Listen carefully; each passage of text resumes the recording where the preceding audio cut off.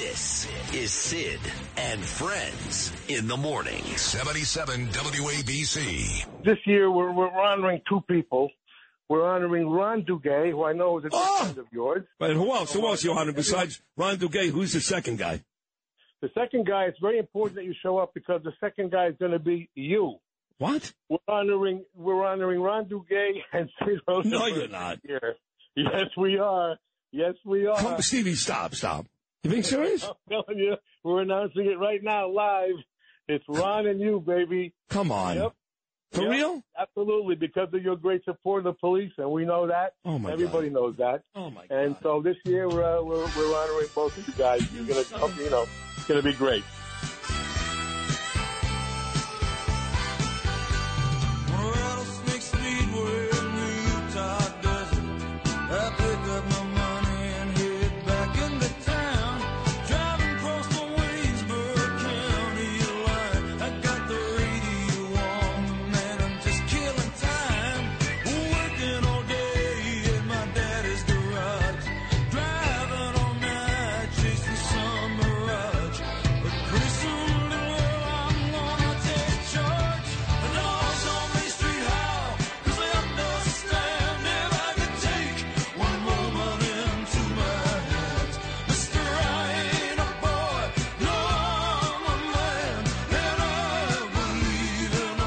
Well, that was just yesterday on this program, the great little Stephen Van Zandt, who puts on that really cool policeman's ball every year at the Mandarin Hotel in New York City. And last year they honored Frank Carone. At the time, he was still Mayor Adams' chief, I guess.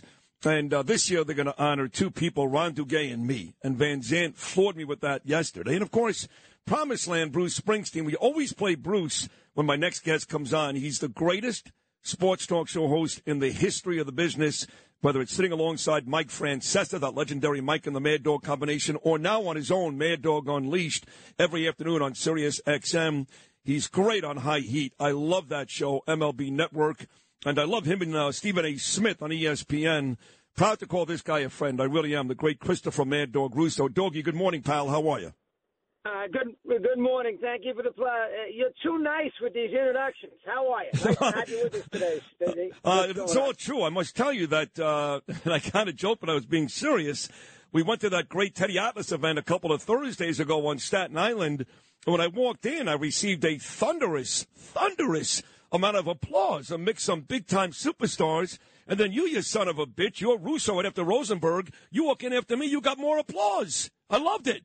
I didn't sense that. I had missed the Teddy Atlas event the last couple of years, so I was glad I went. Teddy's the best. You did a good job there with Bob Papa, as far as all the work you did with the intros. You and Brian Kenny, you guys did a great job with it, and Teddy does a super job. That's a fun event.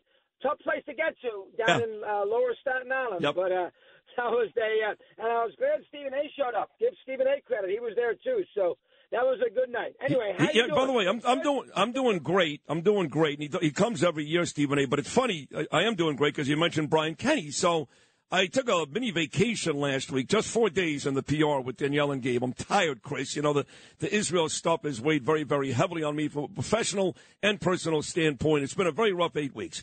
So I go away, and I'm in the hotel. I arrive that night, and I go into the hotel restaurant, and there's one television in this hotel restaurant, I swear to God.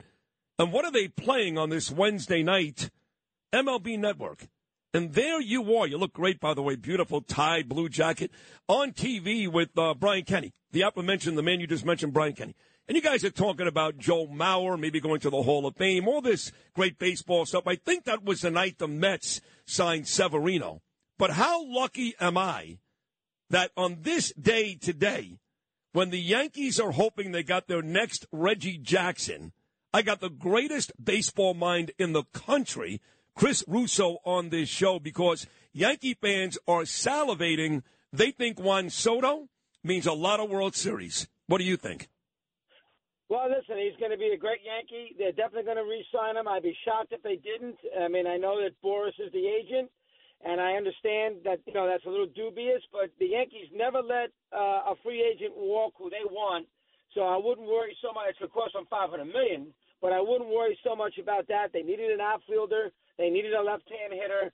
He can, basically parachute with Judge. They can be a, Batman and Robin combination. I mean, what's there not to like? I mean, unless you think Michael King is the next Whitey Ford. I mean, what is there not to like? I mean, they gave up the catcher. They gave up a couple of minor leaguers. I mean, it's a great move by the Yankees. It's an obvious one.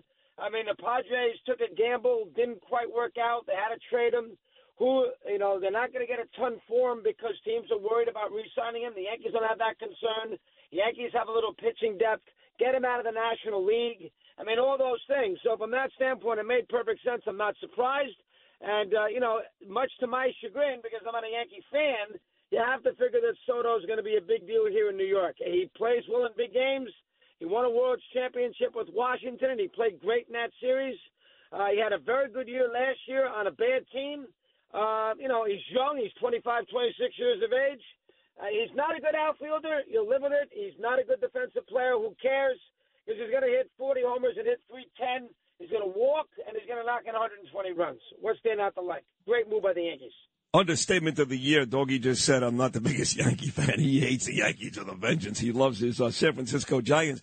Dog, something tells me everything you just said is spot on, right on the money, and it should be an amazing relationship. But something tells me I'm going to put your show on at about 5 o'clock on an August afternoon driving to my mom in upstate New York, Channel 82, by the way, folks. And you're going to be going, I can't believe it. They lost again 3-1.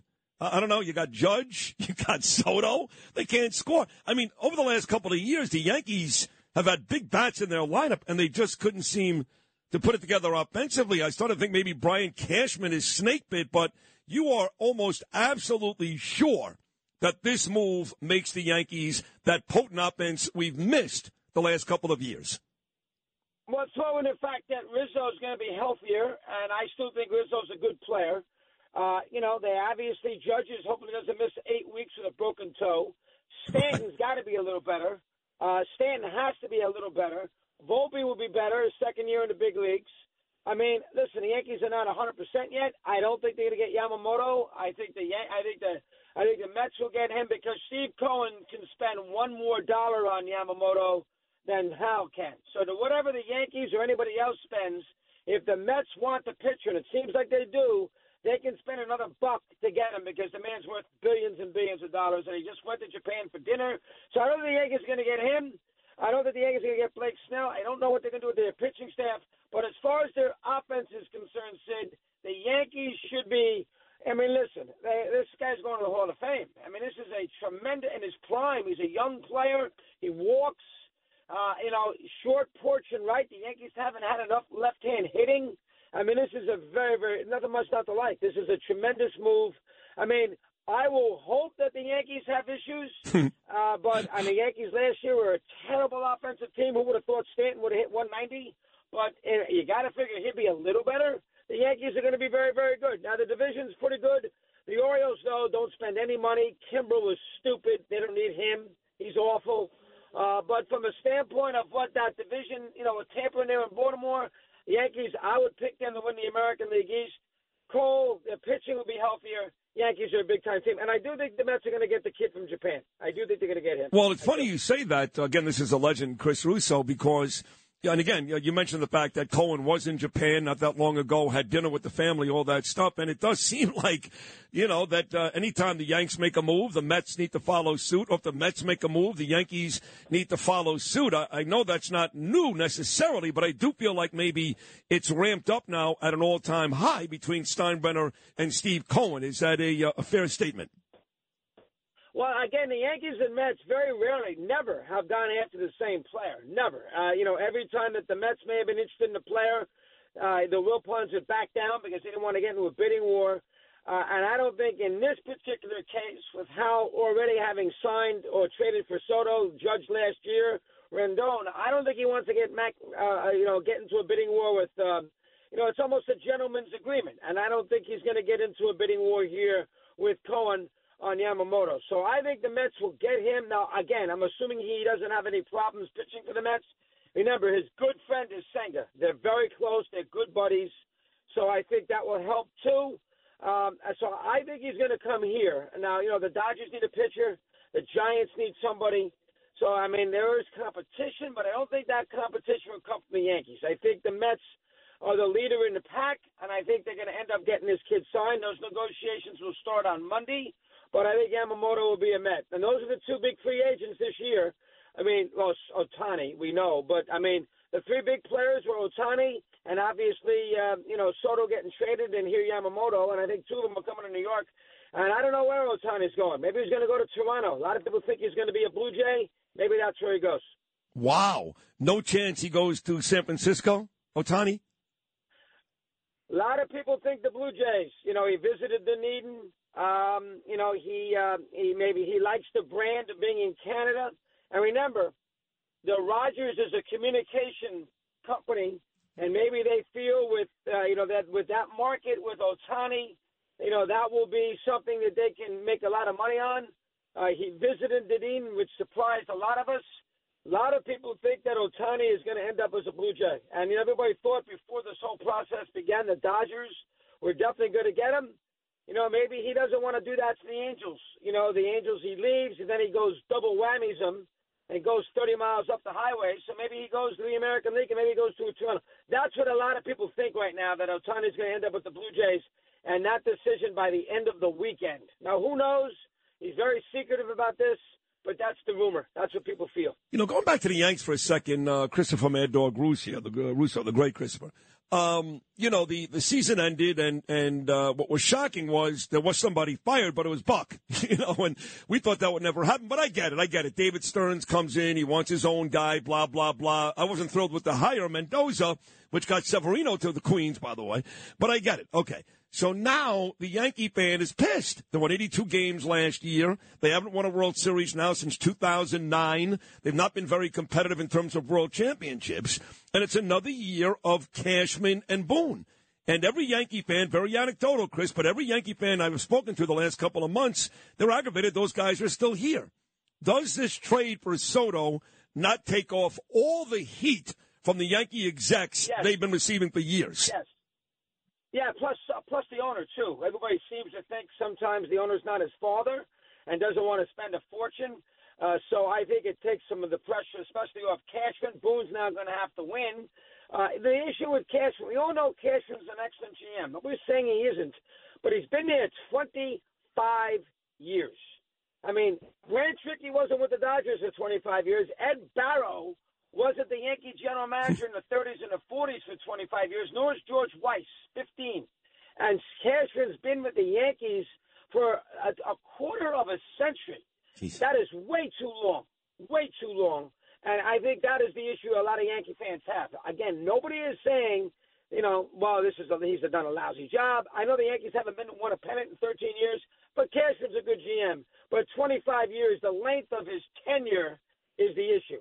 This will calm everybody down, and I think now the attention will turn to Boone there, Sid. He has to win next year. There's no question about it. He has to win next year. You and I both know that. The Yankees next year, you can make an argument that the Yankees next year, with this move, Boone's contractual status, you can make the argument for Boone's stature, he has to win a pennant. We'll have to wait and see on that. He might have to. I agree. I think he has to, too. One more, we'll let you run, Chris. I want to change sports to football, I understand that they put all their eggs in Aaron Rodgers' basket. I get it. But, I think Saleh stuck with Zach Wilson too long. I know, listen, Tim Boyle's not the answer. Trevor Siemian, I get it. But here are the facts on Robert Saleh, okay? He's now been here for the better part of 3+ years. He's coached the Jets in 46 games. He's won 15. Every year they've got this great defense. They compare him to the Bears of 85 back in week 1. And every year is the same nonsense. The Jets just don't compete. So, very simply, do you give them another chance, one more year, to see if Rodgers comes back and can make this reality a dream? Or like me, do you say 15-31? I've seen enough. No, I think he's going to get another year. And again, you got to give Joe Douglas a lot of abuse here, too. A, he drafted Wilson, a disaster. And B, he did not give Saleh a backup option if Rodgers got hurt. He was a 40-year-old quarterback, and he gave him no backup. So Douglas has to take some hits here, too. You're right, Saleh hasn't been Vince Lombardi. But let's also put a little blame on Woody Johnson. They gave Rodgers everything. They gave him Hackett, who might be the worst coach in professional football. They gave him Hackett. They brought in Cobb. He stinks. He's shot. They brought in Lazard. He's done nothing. Rodgers wanted Cook. They brought him in here too.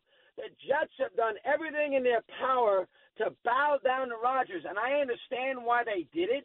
But Rodgers basically is running the team, not Saleh, not Douglas.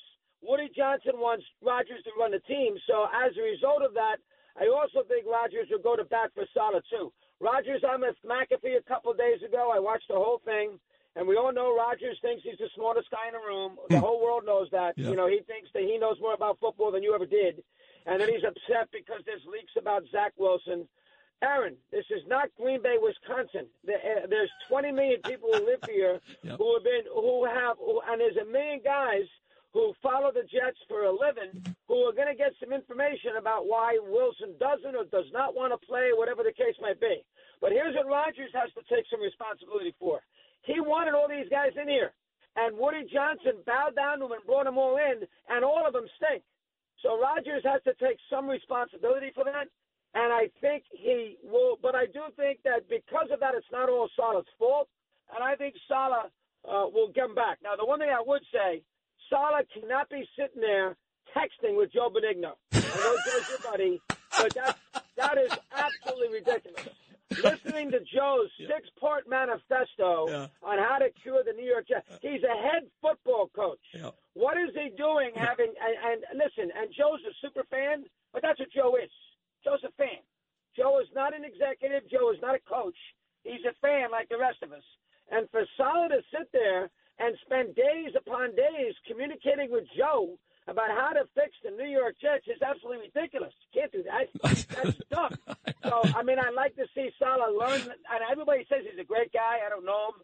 But I like to see Saleh be a little less personable and a little bit more coachable. But I do think at the end of the day, Saleh will be back next year. I love that. By the way, Benigno is going to be on this show tomorrow, and he does, you're right, Saleh for some reason relies on him. But then again, don't forget, your old partner Mike used to tell us that Bill Parcells never makes a decision without calling Mike first. Finally, Chris, on the way out in the last 60 seconds, week 1 next year, is Daniel Jones the Giants quarterback? Yeah, I do. Yeah, I think he will be. I think he will be. First off, he's going to be on a team because they got too much money invested in him, so he has to be on a team. I don't think the Giants are going to be high enough in the draft order to get either May, who I don't like, out of North Carolina, and Caleb Williams out of USC. Carolina, the Bears. So from that perspective, I think the Giants might even win another game or two. So they'll be in the middle of the pack. Well, not middle of the pack, but they'll be like 8th or 9th with the drafting order, 6th, something along those lines. So I think they get a quarterback maybe, but I don't think that they will draft the guy that they have to play right out of the gate. So I do think Daniel Jones will be the quarterback next year for the Giants, and that's a tricky spot. He's okay. He's not great. He's okay. Are you winning a championship with Daniel Jones? Asking a lot. Probably not, but they made a huge investment in him. This year you kind of got to throw out. So I do think Jones will be the quarterback next year. Everybody tells me, by the way, that the coaches hate Brian Dable. Everybody I talk to. Yeah.